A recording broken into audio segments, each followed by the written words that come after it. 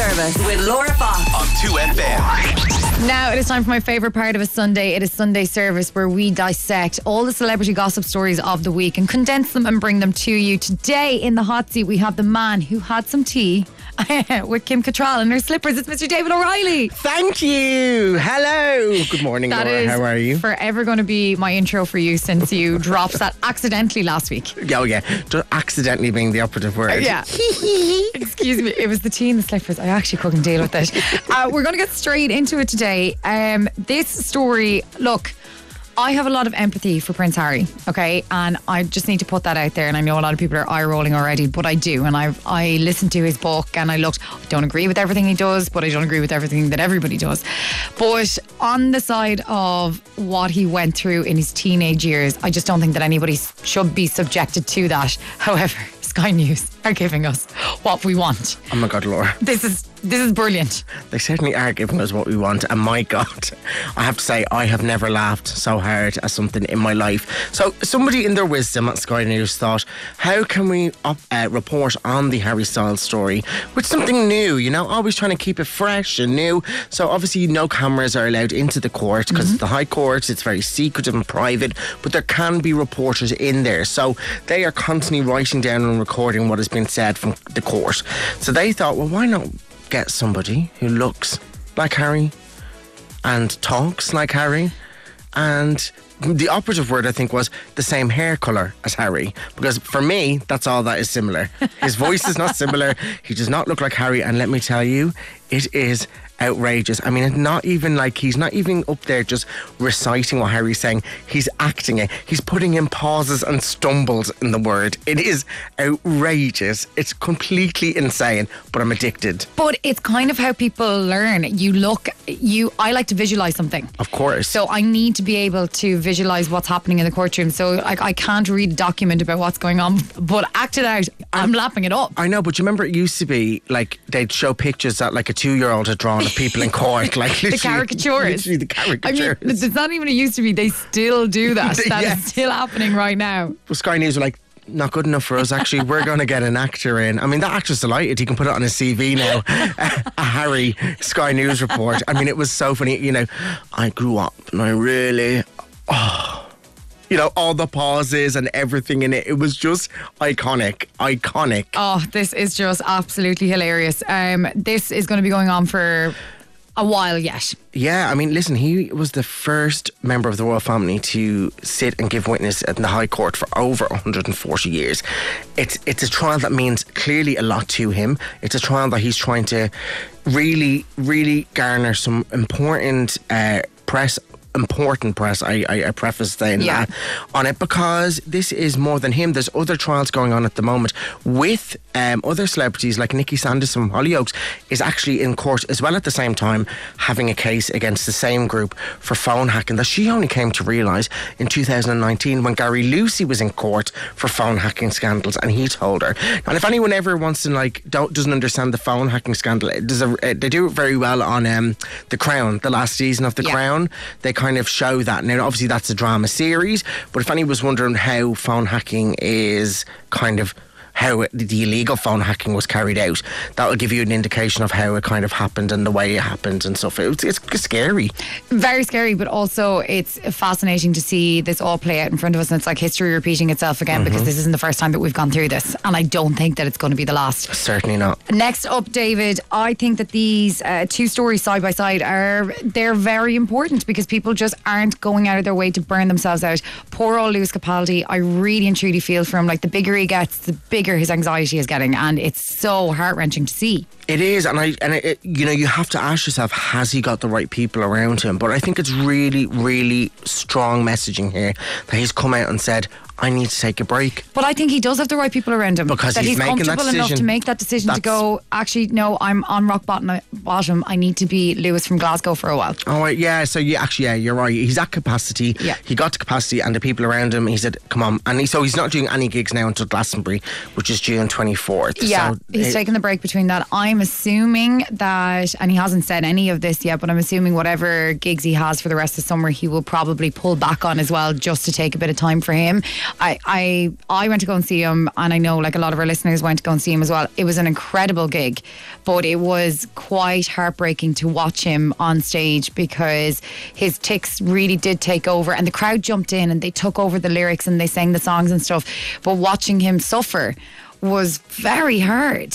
And it just goes to show too that, like, you know, we talk about minding your mental health and looking after yourself, and his had gotten so bad, like his anxiety. His documentary is absolutely amazing, but it had all gotten so bad that it is now physically coming out of his body and he cannot stop it. So I just think that this is so important for him to do. Heartbreaking for everybody who has to miss out on his gigs. I know, but we'd rather that than what we were talking about the other week, where with the Sam Smith situation, where they came out and cancelled the show 4 songs in.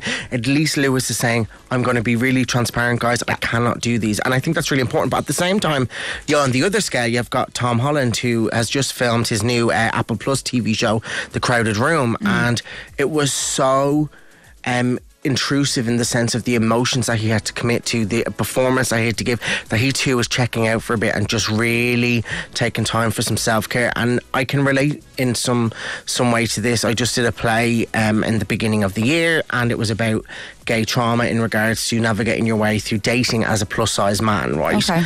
And I had a full on breakdown in the show, and we got to a point where I would be going home and I felt like a zombie. So having those outlets and knowing how to check out and how to decompress after a show was really important. But when you're in it, you know, and Tom is an experienced actor, he will be in character for sometimes up to 20 hours a day. And if you're doing that on a 3-month shoot, that's a lot. So it doesn't surprise me, this. And it's nice to see people coming out saying, I'm at capacity, I'm done, time to take a break. And this month is actually Mental Health Month. So it's very apt and it's very important that we're having these conversations. We are going to be talking a little bit later on the show about the variety piece of Actors on Actors of Ellen Pompeo and Katherine Heigl, and she delves into this an awful lot, the depths that they went to get the emotion that they have in Grey's Anatomy. We're also going to be talking all about Tom Hanks breaking our hearts, to say the least. David O'Reilly will be back just after this. Sunday Service with Laura Fox on 2FM. You are very welcome back. If you're just joining us, we are doing Sunday Service right now with Mr. David O'Reilly. Hello, David. Good morning, Miss Fox. How are you? I'm fantastic on this Sunday morning. Absolutely. Now, we have spoken all about, you know, Men's Mental Health Month being this month, and how the lads, I'm saying as if they're my friends, but Lewis Capaldi and Tom Holland are taking a step back from their careers just to mind themselves a little bit. We're going into Tom Hanks right now because he is breaking our hearts, but maybe this is his way of therapy. I think it certainly is. Tom was just recently interviewed, and the topic of him loathing some of the films he had previously been had come up in his debut novel, actually, that was released last month. So he was asked about it again in the interview, and he kind of got into it and said, no, I don't not like all the films that I've made.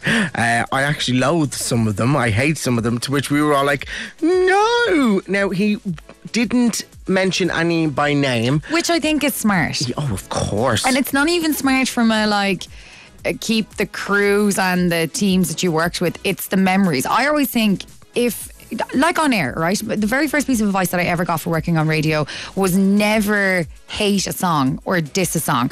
I just won't comment on a song if I'm not a fan of it, because that could mean the world to somebody else.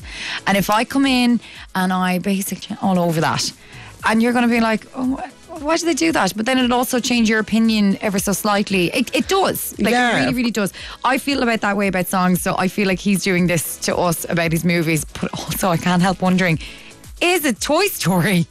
Is it the Green Mile? No, it is not, and that'd be it, game over. But he got into it, really delved into it as well, and spoke as, like, from an actor's point of view, the 5 different stages that come with being a Hollywood actor, like, you know, being cast in the role, then doing the role, then watching the film afterwards, then you hear feedback, then you read the reviews, and then the most important thing after it is the box office records. And he said some of the biggest flops have gone on to become cult classics that people absolutely adore. So it's like a game of two halves. Like, and I suppose sometimes the films that you would like, I found it on, there's a couple of TV shows that I've done, the ones that I've enjoyed the most haven't been the most successful, but the ones that I haven't enjoyed so much have been absolute huge successes that people love and held laughing at. So I suppose it goes not only towards maybe the film, but the overall experience. And this just breaking it down, that's his job. I'm sure there's jobs you've done where you've been like, get me out, never again. That is absolutely. But I put myself in those positions where at the time I might have liked them, but no more than him having to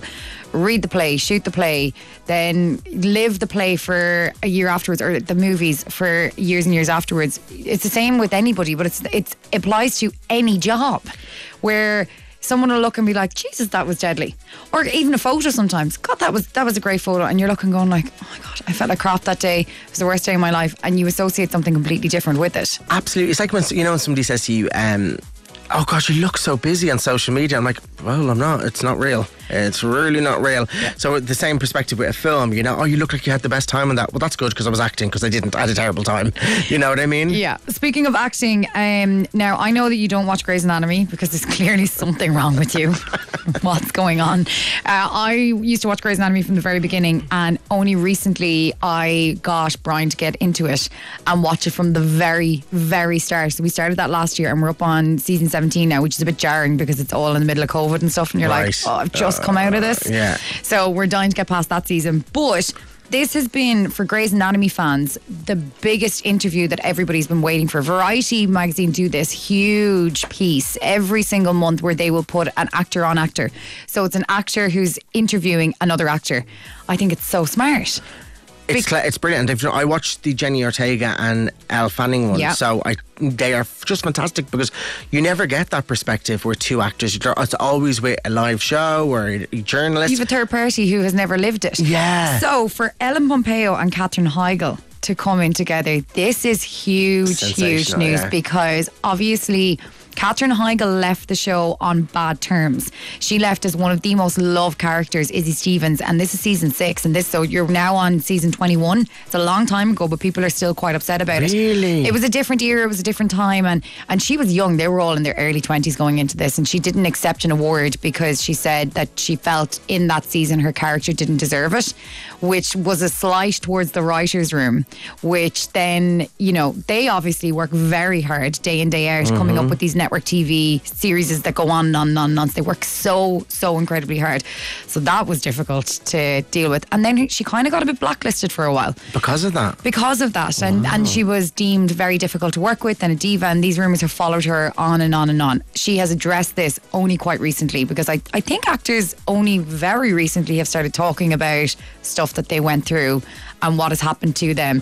And in this actors on actors thing, Ellen Pompeo talks about moving into the production side of Grey's Anatomy. She's obviously Meredith Grey. She's the biggest actor in it. She's now taken a step back, but she's moving into production and directing. But she has started a whole new thing of, just care for the new actors coming in because they put themselves under immense stress and immense pressure. You spoke about this, about doing a play where you had to go into dark spaces and not being able to walk out of it. We spoke about Tom Holland. They were talking about how they got their emotions so raw and so horrible. And Katherine Heigl spoke about, like, one of her most amazing scenes was when her fiance is dying in a hospital bed and she is inconsolable. And she said that the way she got herself there was horrible. She remembered her brother passing away when he was a child. Yeah, pulling on trauma and you're going through it all over again. It's honestly, it's terrifying. And I think as well, what's amazing about this is they're two women in Hollywood as well talking about this, because their experiences will be far different than Tom Hanks's experience. And I think it's referencing, for me, it's giving the Nicolette Sheridan vibes when she was killed off of Desperate Housewives, and all the fans, literally all the fans were like, what? And it wasn't even like a sensational thing. It was like she ran into a pole. And it was so like, it was underwhelming for everyone. And I remember like that was such a real representation of the bickering coming from backstage onto the screen, and the fans felt left out and let down. And I think by these two actresses talking so eloquently about their experiences, I think actually what it does is it kind of makes everyone go, Now, there is a fun side to all of this. Yes. In it, they speak about their teenage daughters who are 14 and they're starting to watch Grey's Anatomy now again. They're watching it alongside their parents who are kind of going, oh God, please don't watch these sex scenes. But the girls are like, oh, she's such a pick-me girl. Such a pick-me girl. And Ellen Pompeo was like, I invented pick me, girl. And she said she fought so hard against that scene because in the scene she's like, pick me, choose me. Yeah. And she's like, I would never say this to a man in real life, but it was very Meredith Grey at the time. It suited the narrative, so she had to do it. This is the clip, and it just it sits so well now where you're going, oh, you did invent I this. fought that speech so hard. Yes. That's another like really interesting thing about life is some things that I was like so against. And I was like, why would I beg a man? I can't beg a man on TV. This is so embarrassing. It's so hard, right? And then it turns out to be like one of the most successful scenes or the most famous was scenes beautiful. ever. So pick me. Choose me. Love me. Do you like my acting skills? That was fantastic. I really wish this was television right now. Oh, I mean, I'm a huge Grace fan, but even going back to that, and me having watched it in the last couple of months, that still seems worlds away. I'm like, oh my God, I totally forgot that happened. Of course. But yeah, very, very much enjoyed that. You can read the entire interview on Variety, but you can also watch it on YouTube. It is unbelievable. Now, our final story of the day, we will be coming right back to David O'Reilly. Oh my days. Davina McCall, she has finally gone and done it. Sunday service with Laura Fox. On 2FM. Okay, we are right in the midst of Love Island.